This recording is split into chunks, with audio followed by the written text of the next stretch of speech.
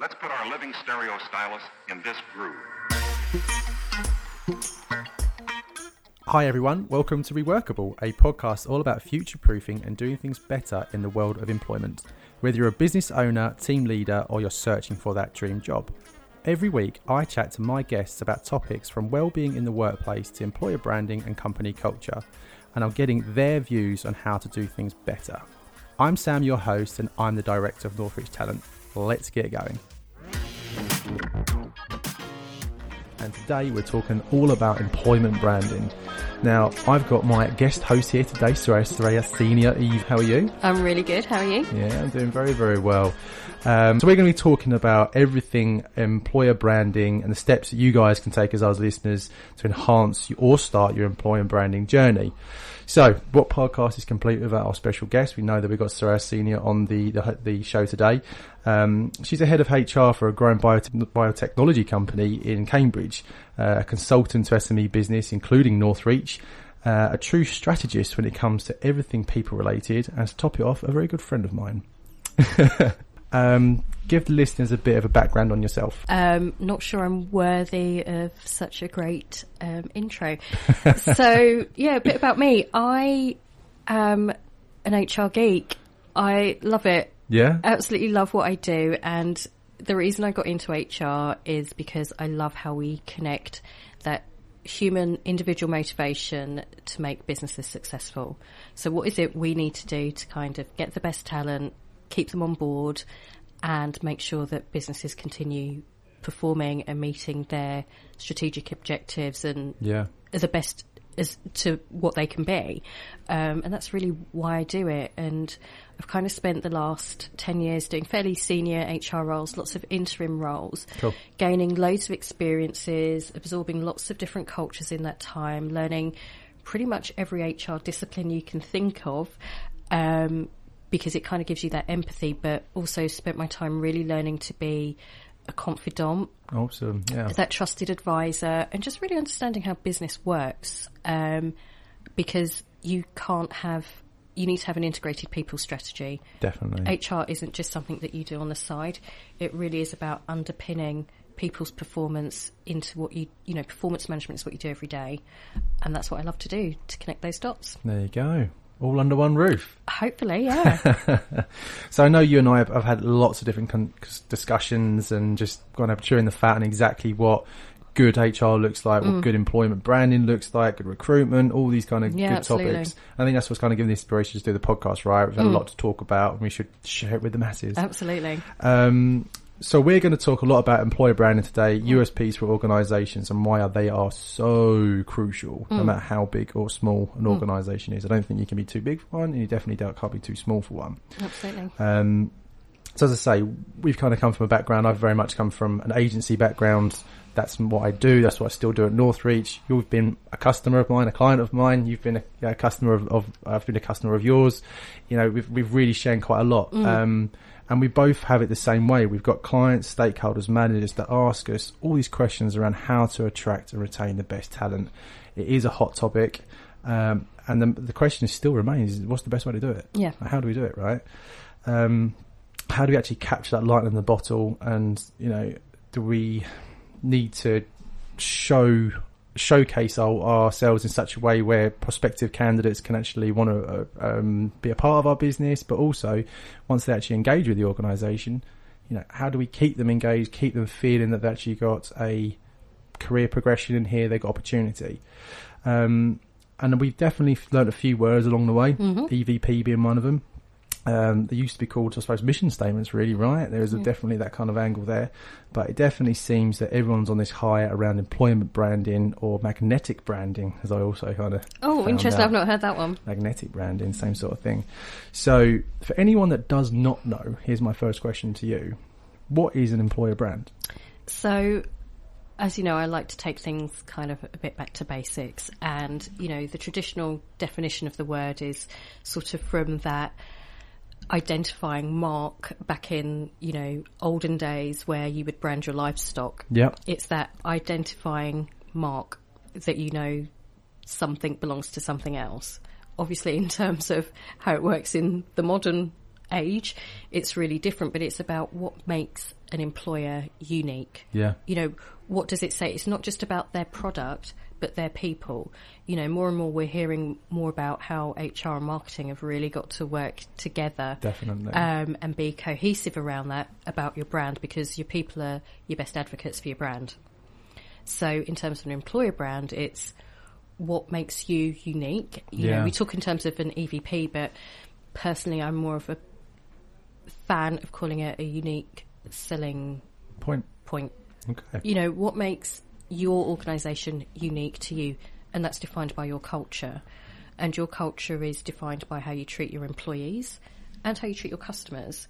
So for me, that's almost a long-winded definition of what an employer brand is, really. It makes sense, right? Because I suppose an employer brand can be, well, it should be unique to every sort of organisation. Absolutely. And it always will be, because no one organisation is the same. No. So there's not like a template. I was thinking straight off the bat, there's not really a template way to create the best employer branding for an organisation.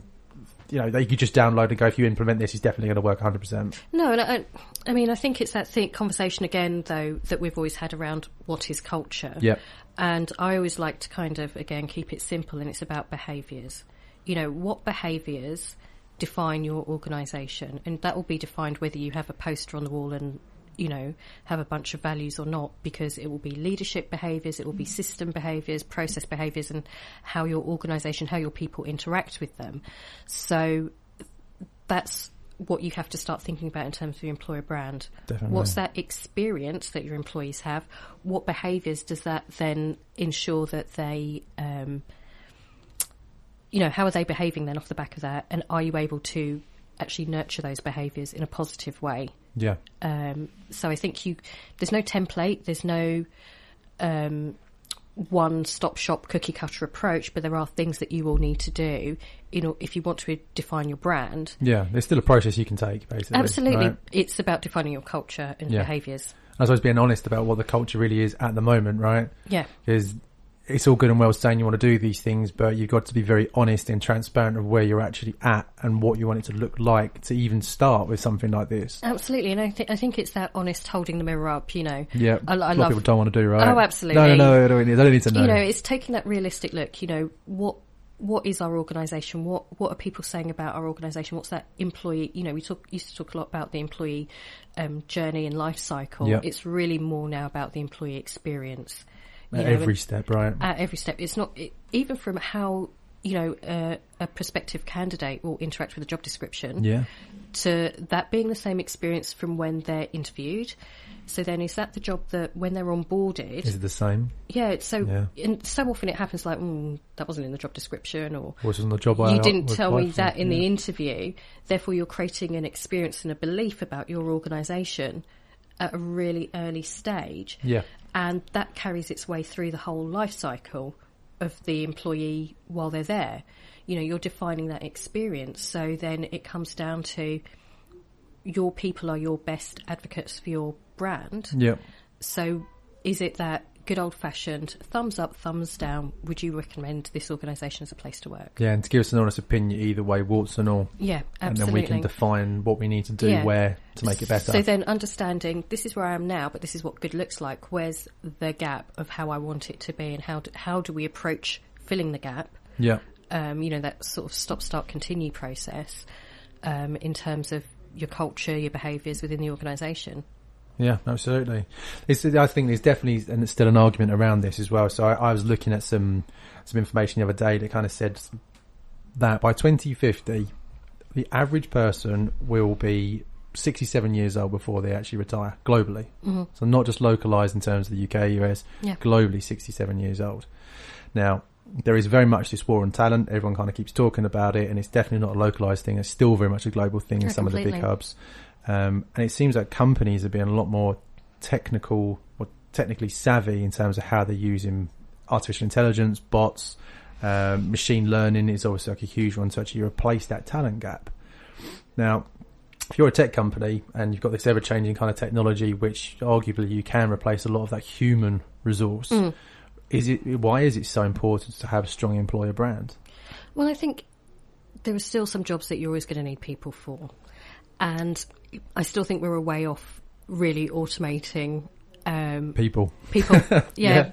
And that, I still really think that there's a big way off, and there's a big educational piece that goes along with it. And I think you still need an employer brand, because what is going to attract the right people to still make your business successful? Yeah. When, especially within biotechnology, it is so competitive, right? It's crazy. You're dealing with a market where people are passionate about whatever drug discovery, drug development, therapeutic they want to, kind of take to market. These scientists are talented people. Yeah. So what environment are we able to create for people to go and do their best science?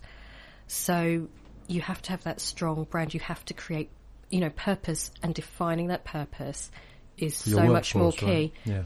Yeah. What is it you're trying to do, and does that purpose align with somebody else, an individual's purpose? So do you think that's where it kind of starts, is actually kind of figuring out what does good look like? You mentioned it earlier, right? Yeah, I love that phrase. It's good. You used it a few times, Yeah. definitely in our talks. And I suppose if you can identify what good looks like from an organisation perspective, what kind of skills, what kind of traits do you want to see, kind of attributes and behaviours of an individual, then you can start thinking about, well, what kind of people do I want to hire and attract? Yeah. And then obviously it goes down to, well, how do I attract them? Yeah.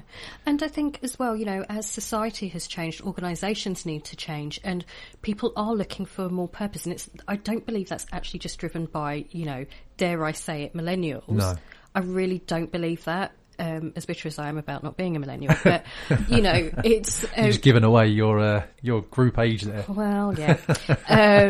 But I think the reality is we all want purpose. I've kind of got to that point in my career where it's just like, if I don't get what you're doing and why you're doing it, I haven't got the time to be wasting. why do I want to work here? The career progression. And, Yeah. I want to feel invested in what I'm doing, because, as I said at the outset, I love what I do. I will be more motivated if I understand your purpose and why it's important, and does it align to my own ethics, morals, what I think good looks like, and then I can deliver a better result of what's being asked for me. So I think, defining that purpose and making sure it aligns to individual purpose, because society's, I think society's changing. It's not just, time. You have one breadwinner and you work 9 to 5 days a week. Doesn't happen much anymore, does it? No. Life is global. People are switched on constantly.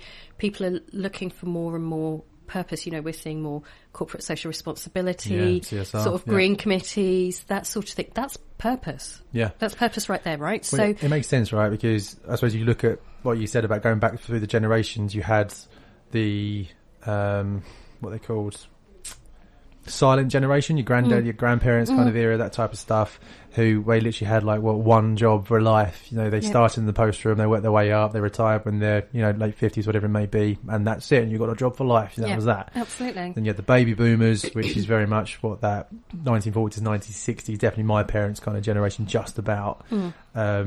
And it wasn't even that different, really, I don't think. It was still like you had a career, there was a path. You started to edge on that university thing that was kind of coming through, and it was all about having a good job, that kind of stuff. Generation X, which I suppose that's where, Kratty, you kind of mentioned, same sort of thing. And then millennials kind of come along, and during that entire period of 80 years, all of a sudden we're thrown with a ton more information, a lot more opportunity. People don't really buy into more the propaganda corporate BS that they used to. I think it's self-awareness. It's a lot more self-awareness, and people are happy to talk about their self-awareness more. Before it was that whole we don't talk about that, right? Also it's compartmentalised. Yeah. Your work is your work, your home life is your home life. Work is 9 to 5, Monday to Friday, and then you don't really talk about anything else. No, that's right. Yeah. Whereas now, because of the demands of business and competition and, this whole global environment, it's more about, because we are switched on, and life doesn't happen 9 to 5, right? No, life doesn't happen 9 to 5, and families don't work 9 to 5. Yeah. So if I've got a partner with children, we've gone way past. Dad goes out to work, breadwinner, mum stays at home and cooks the dinner and keeps the kids entertained for 5 days a week. We're going so past that. Well, I think we've gone past work-life balance. Yeah. We're now into a phase of sort of more work-life blending. Yeah. And that's where that whole purpose piece comes in. I've seen this. So now it's almost like we've gone through work-life balance with putting more women back into work. That's been a huge push. Trying to get more diversity in the workplace, but it's almost had like a negative effect. And there's a stat I want to throw to say that, you know, we've gone down this road of get more people into work, which has definitely happened, but it's also been counterproductive because now people are wanting to take more part-time jobs rather than full-time roles because they don't want careers. They want to work and live and actually have this whole balance and blend. Right? Yeah. So whilst there's this massive war on talent, we have a whole new generation of people that won't stick around forever, or the stats tell us they won't stick around forever. So that's the first issue. But now we've got so much opportunity that people are thinking, well, I don't want to work 9 to 5. I don't want to work really hard. I just want to work that suits my lifestyle. So how does a company think about their branding, their kind of image, to get that best talent they need for their business needs? Well, I mean, I think, you know, when we were talking about this and kind of throwing ideas around, you know, you sort of used the phrase around an agile brand. Yes. And actually, do we understand what an agile workforce really is? I don't think we've got there yet. And Something some organisations definitely have. I think they have, but how agile can you truly be?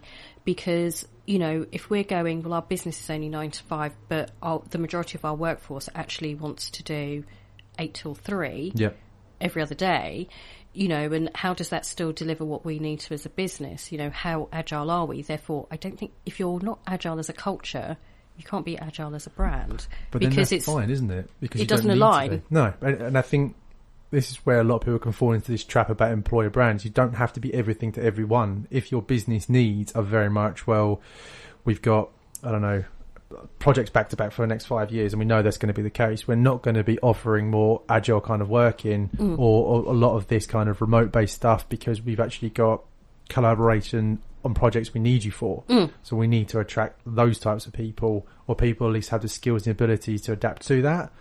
So well, I think you just need a blended, if you're going to have work-life blending, you need a blended workforce. yeah, but that's if that's the way your business wants to be, right? Like I say, some people might not want that, but they still want a brand. Yeah, and actually, part of me thinks it's going to, you don't necessarily get to define that yourself. No. Because if there is a war on talent, you have to be way more pragmatic about the talent you're attracting. Definitely, yeah. So the right person for the right job might not be the best. Because we need to start hiring for skills, right? And attitude. It's not necessarily about, you can teach people the technical stuff for the job, but you can't give people the right attitude. Yeah, it's that emotional intelligence piece as well, right? Yeah, absolutely. And having positive role models within it to follow. Yeah, and, you know, that's what helps create your brand as well, right? But I think you have to be pragmatic around what shape talent comes in these days. Yeah. And that will help shape your business, and I don't think you can be that restrictive. No, you can't. Around going, I've got an FMCG business that actually only happens 9 to 5. That's just not a thing. No. Yeah, it's fast moving, other than the fact of 9 to 5. Yeah. Anything outside of that doesn't Between move. the hours of, 9 a.m. on a Monday and 5 p.m. on a Friday, we've got this. Waste your time, don't ask. Yeah, but beyond that, never going to happen. So it's just like the talent that's out there and people's desires will dictate the talent that you attract into your business. Yep. That's just the way it is. School hours, more and more parents are sharing those responsibilities, or people have caring responsibilities for ageing parents. Yeah, we've seen a lot more of that come through. Exactly. So, people's responsibilities are changing, i.e. that societal change that I said, mentioned. We're talking about it more, right? That's what you said. They are, because I suppose you wouldn't talk about it if you had to pick the kids up. It's like, well, the wife has to do it. I don't talk about that because I've got a job and I can't lose it. You kept the spare key under your brick outside the front door. Yeah. You latchkey kids, right? Yeah. So, Let yourselves in. there was, you can tell which generation I'm from, right? But there was that, society, I can't explain it or express it enough. Society has changed, and therefore the way we do business needs to change. And the way we do business has changed. Yes. We talk about people time shifting because, we've got offices on, East Coast, West Coast of the US, or we've got people in Australia or wherever, that sometimes we need to talk to them. So I've had roles where I've got up at 5 a.m. to talk to my colleagues in Australia or New Zealand, or I've been on a call at midnight because colleagues on the West Coast of the US, that's literally the only time that they could do. So, there does come a point where it's just like, okay, well, within that, what do I need to do? I've still got to cook dinner. Yeah. Still actually want to kind of chill out. Yeah, have a life. How do I do that then? If I'm making these accommodations, and that all goes towards, your brand. What support, when we talk about flexibility works both ways. Otherwise, that's just bending and something snaps. That's right, yeah. Something that's truly flexible. Works both ways. Or blended works both ways. And that's what will create your brand, is just recognising this is the society we live in, this is the environment, this is the type of talent that we want to attract and we want to retain. Yeah. And we will have more and more multi-skilled individuals who have sort of portfolio careers. Like, there's no such thing as a job for life. No, we're well past People will that. do all sorts of different things. And I think that's what makes your workforce richer as well. Having people that have seen multiple perspectives as well. It's different experiences, right? Like, if you have one job, you see it from one perspective, from one angle, surrounded by a load of people that you've known for your entire life. So I think if anyone's coming at you and saying, right, we need to kick off an employer branding program, or we need to improve it, then almost needs to kind of put back, particularly on the most senior people in the business. I think it all kind of runs down. I really do. So I want to see more CEOs taking more responsibility over this personal brand. I'm quite happy to kind of, don't want to use palm it off, but give it to HR, talent acquisition, communications teams to go and build it.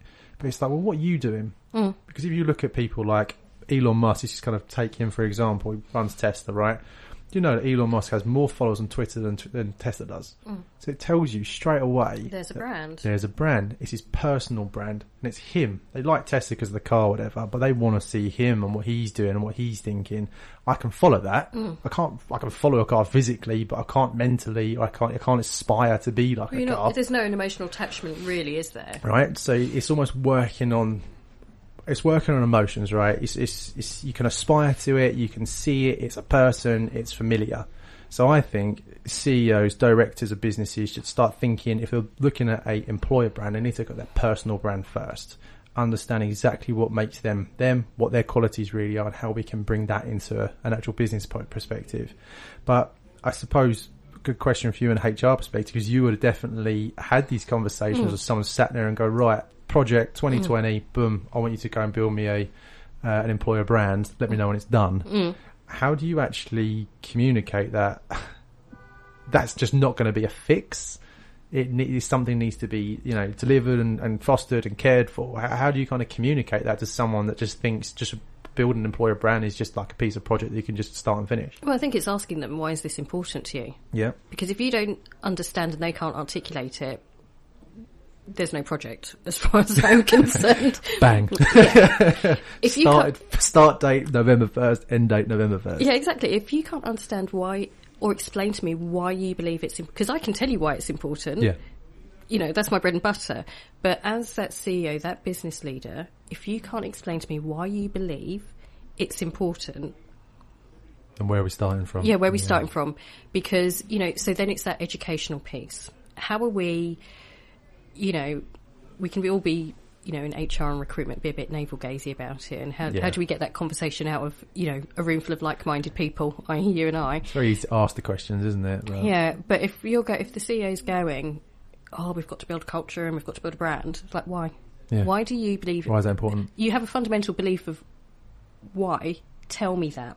Because that aligns to your purpose, that aligns to, like, say, your personal brand, and you will have a personal brand as a CEO whether you realise it or not. Yeah, whether you engage with it, whether you identify with it. Because you have a reputation in the business as that CEO. Yeah, and people look at you and think, well, you have the title, you're the leader. Yep. And in any capacity, I suppose, if you've got a manager or anything like that, you have a brand, whether you decide to actually acknowledge that or not. Yeah, exactly. So it's, brand awareness, isn't it? Of your own personal brand awareness. It's like people buy from people. So how did you manage to build this organisation, get these people on board on your journey? Yeah. How did you sell that purpose? So it's then, it really is that awkward question of going, why is it important to you? And if, like I said, if they can't answer that question, it's just like... Dead in the water, right? Where's this conversation go? Because it just becomes, again, that whole siloed HR project that everyone just thinks is a bit touchy-feely. Yeah. And people see right through it, right?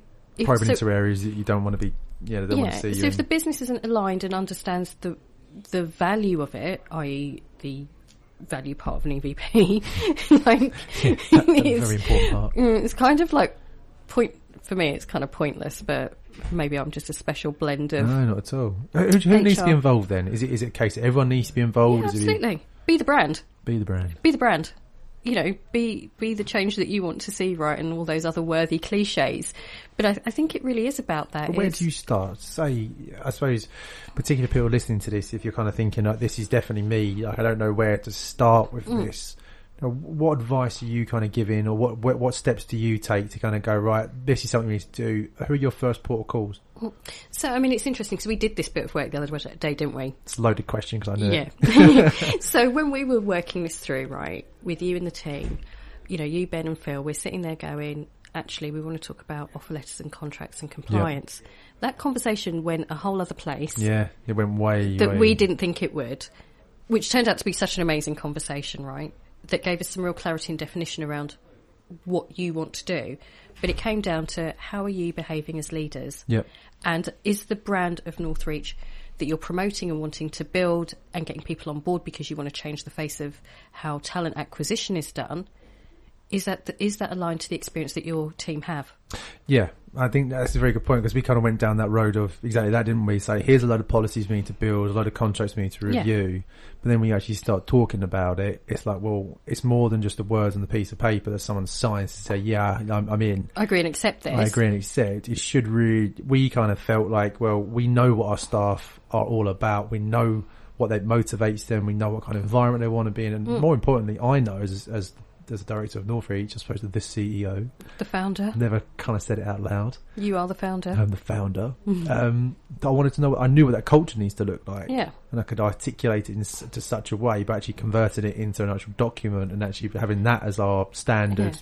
And the practical application of that, as in, okay, so if I'm saying that I want trust is a core component of that. Yeah.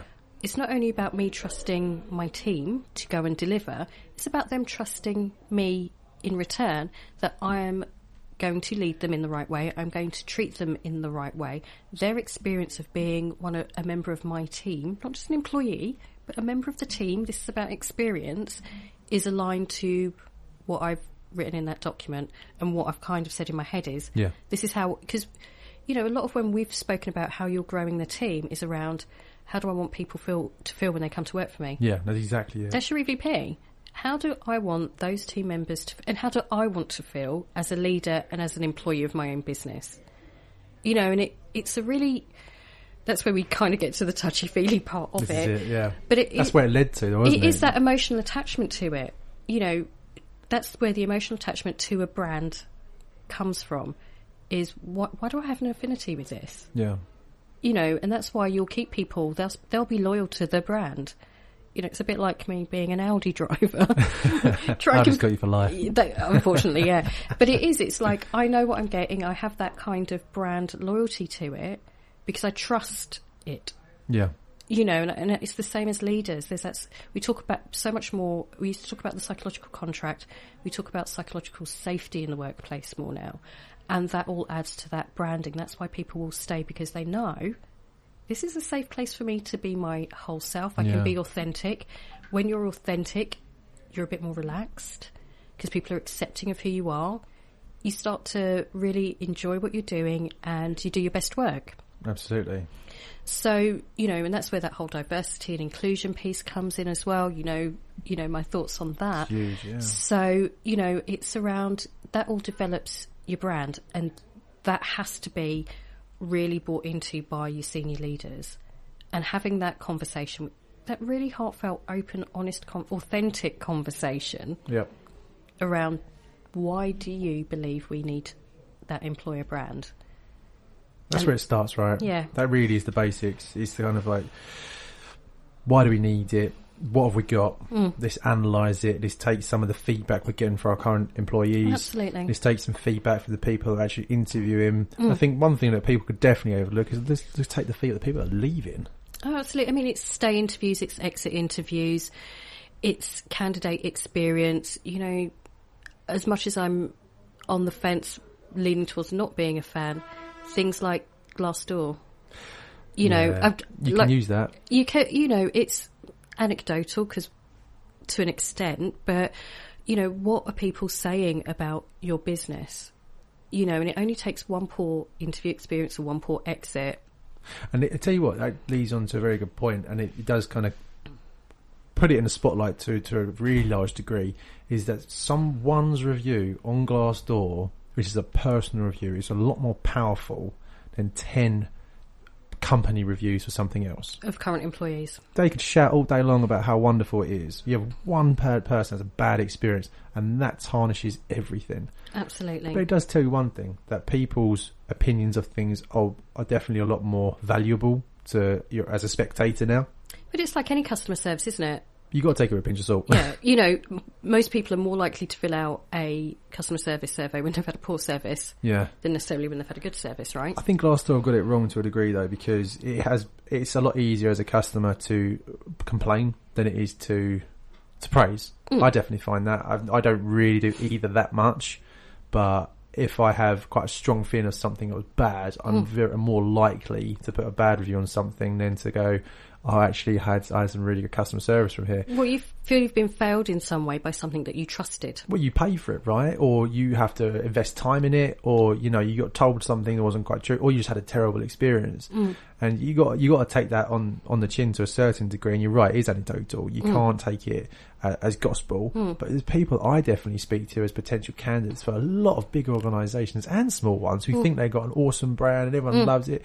And then the experience they actually have through an interview process onboarding is awful. Yeah. Absolutely awful. And then you speak to the senior leaders in the businesses and they haven't got a clue. Yeah, nobody's ever told them. No one's ever told them, or they don't want to hear it. Yeah, and because, well, it's, you know, we've... Throw that one in there. Yeah. Well, I think it's that thing that, you know, we talk about, you know, experiences create beliefs, beliefs create actions, actions create results, right? Yeah. So if somebody has an experience, it's going to create a belief about something. So if you're going to the senior leaders, they're not connecting, they're going, everything's fine. You know, you're going to have a perception of what's the point in telling them. Yeah, true. And then those experience, and you know, we've spoken a lot about candidate experience and hiring manager experience being quite different. Very different. And that, again, is all so how are you aligning experiences? Because that runs the whole journey, right? Through, from a job description through to how you offboard an employee. You know, how do you manage that exit? From, you know, intro to exit, and that intro really is a job description. Yeah. It's a job advertisement. It's where you're advertising. It's your network. You know, how are you doing that to how you exit somebody? And, you know, sometimes exits aren't amicable. Like, that's just the nature of the bit. Like, it just happens, There's right? a disconnect and it's just natural. But it's how you make sure that no matter how bad it is, it's dignified. And so that somebody at some point will reconcile their experience and go, actually, it was for the best. And I was actually treated, you know, fairly properly in a dignified way. And, you know, that's that whole experience thing that we're talking about.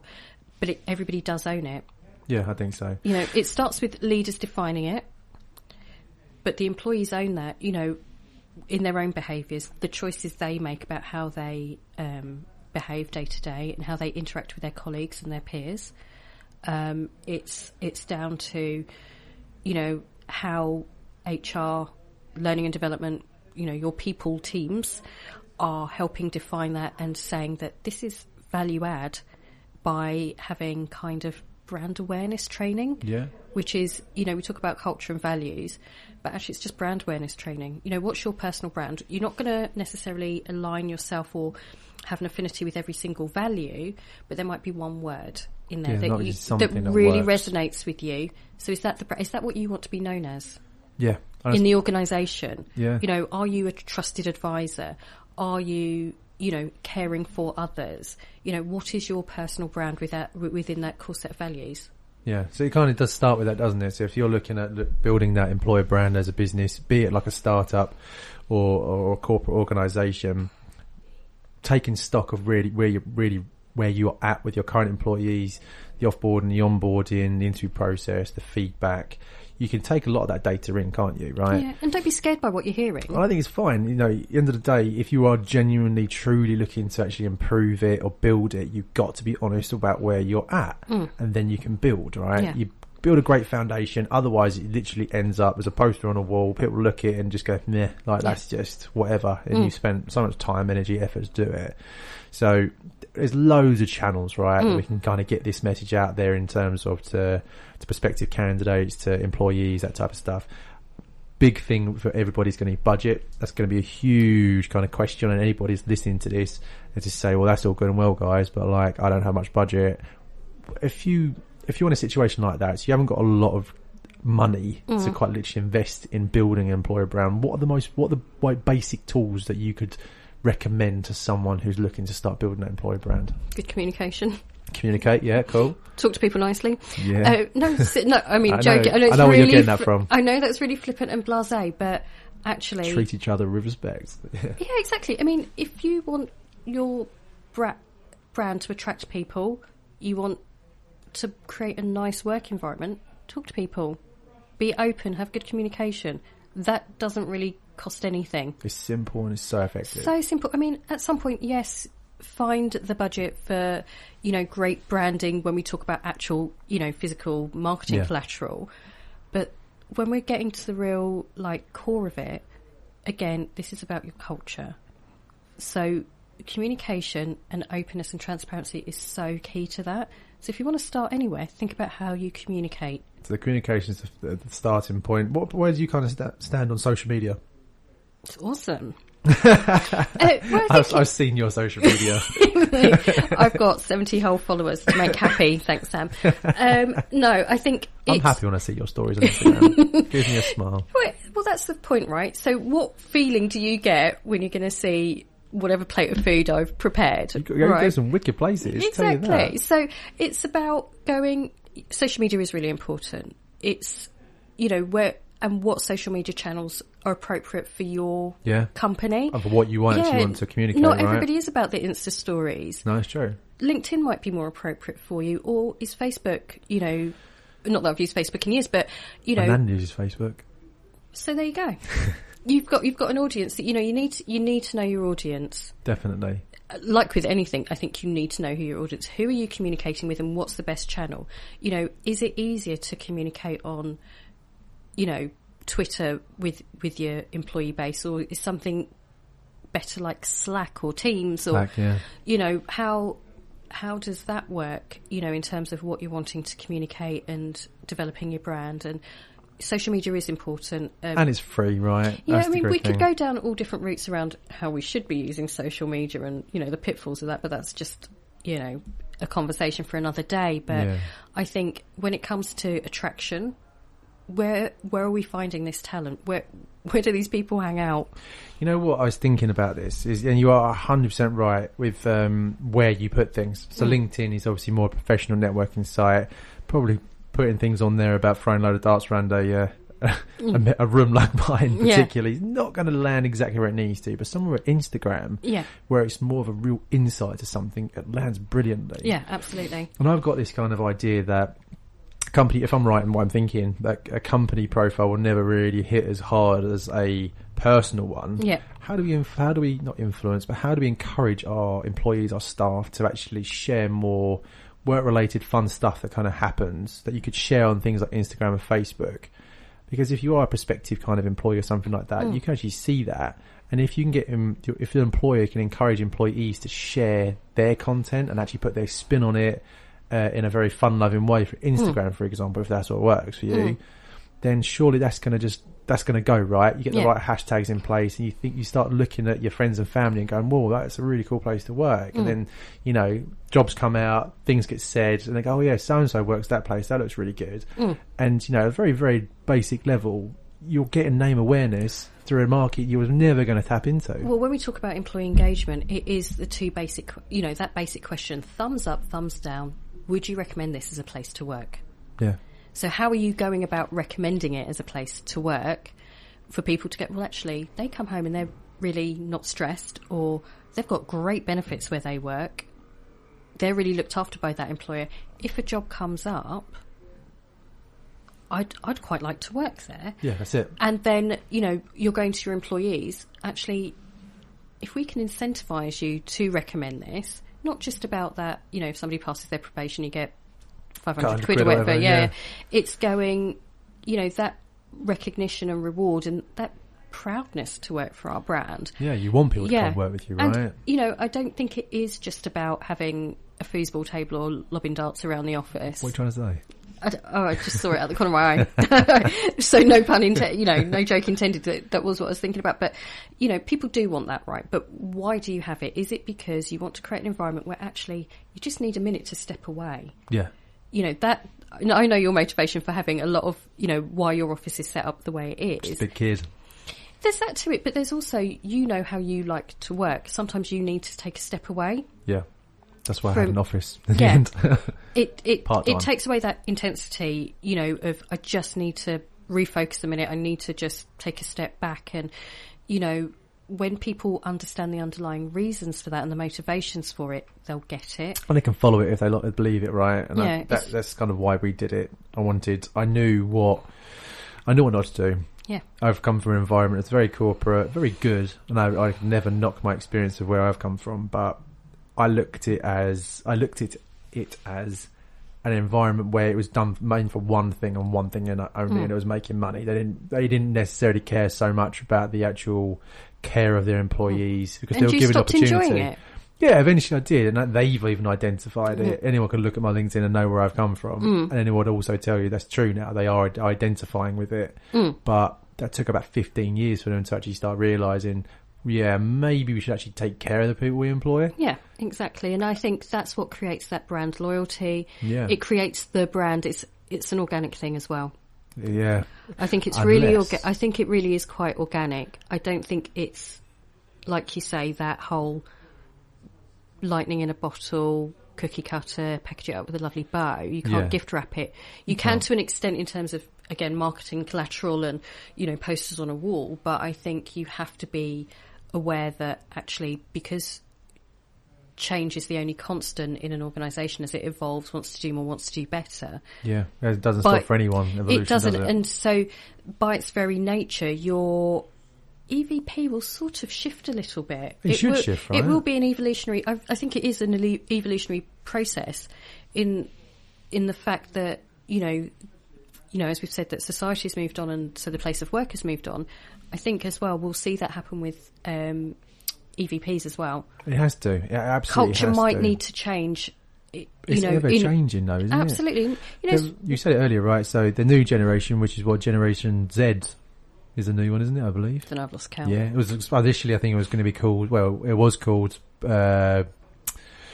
pre-millennial. Are you making this up now? No, I swear to God, it's exactly what it's true. They've defined it very much now as Generation Z, and that's from anyone 1997 onwards. And they're classing this new group of people coming through as the most diverse and well-educated people in terms of information and access to information than it ever has lived. So we can build an EVP today and employ a brand today. In 10 years' time, it could be totally obsolete. Yeah. And I think you have to have that awareness of it and not be so, don't confine yourself. Yeah. Be aware that because, we talk about continuous improvement, we talk about change management, and I always say, we make the change and manage the transition and the transformation.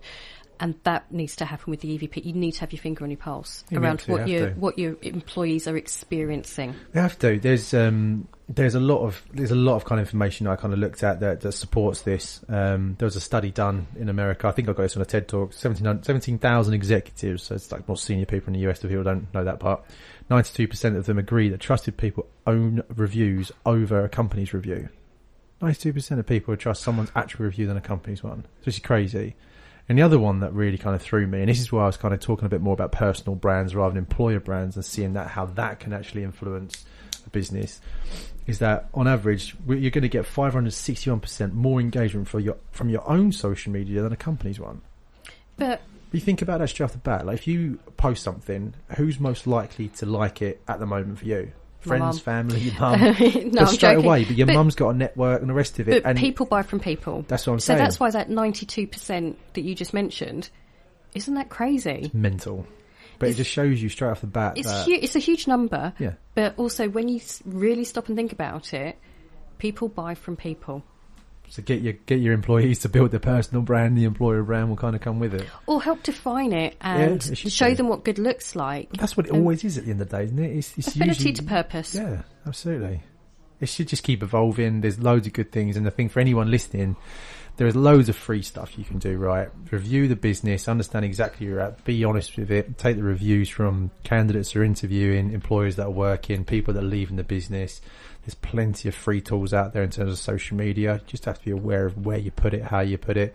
And even if you actually want to get it out there might be conversations you want to use from Team or from, what was the other one you mentioned? Slack. It's not something I've used, but I've heard it's like Team 365, right? Yeah. And it's something just to keep working on, keep evolving. Yeah, or they can talk to people like you and I. Just come and chat to us. Come and have a chat to us, because we could talk about this all day, Where every day. Where can they find you? Where can people find you then, Soraya, if they wanted to reach out and have more of a conversation with you? Just hit me up on LinkedIn or on Instagram at Soraya2019. Always happy to have a chat. Wonderful stuff. Well, look, I think that's going to bring it to the close of the podcast today. What message you want to leave our listeners? Really think about your purpose. Think about how that does impact, everything you do as an organisation, because that will impact performance. That will impact how competitive you are in a market. It's about how you retain the people, your great talent. It will give you the competitive edge over this, inverted commas, war on talent. Yeah. It's about understanding people. And I think be open-minded about that. I just kind of feel like you need to be open-minded about it, be really interested in what it is, and don't be scared to maybe not get it right the first time. Yeah, because I don't think you're going to. I think it's really about connecting with your organisation, having your an honest finger on the pulse with what's going on actually, but understand your purpose. Understand your purpose. There you go. Know your why. Know your why. Find your why. And what does good look like? What does good look like? Yeah. Oh, well, thank you so much for taking the time to put this together with me today. It's absolutely brilliant. Thanks for having me. It's been so much fun. Really good. If you found something of value in this episode, share it with someone that might find it useful. For more information about Northreach, you can visit our website at www.northreach.uk. Please don't forget to leave us a review on Apple Podcasts. Thanks very much for listening, and see you next week.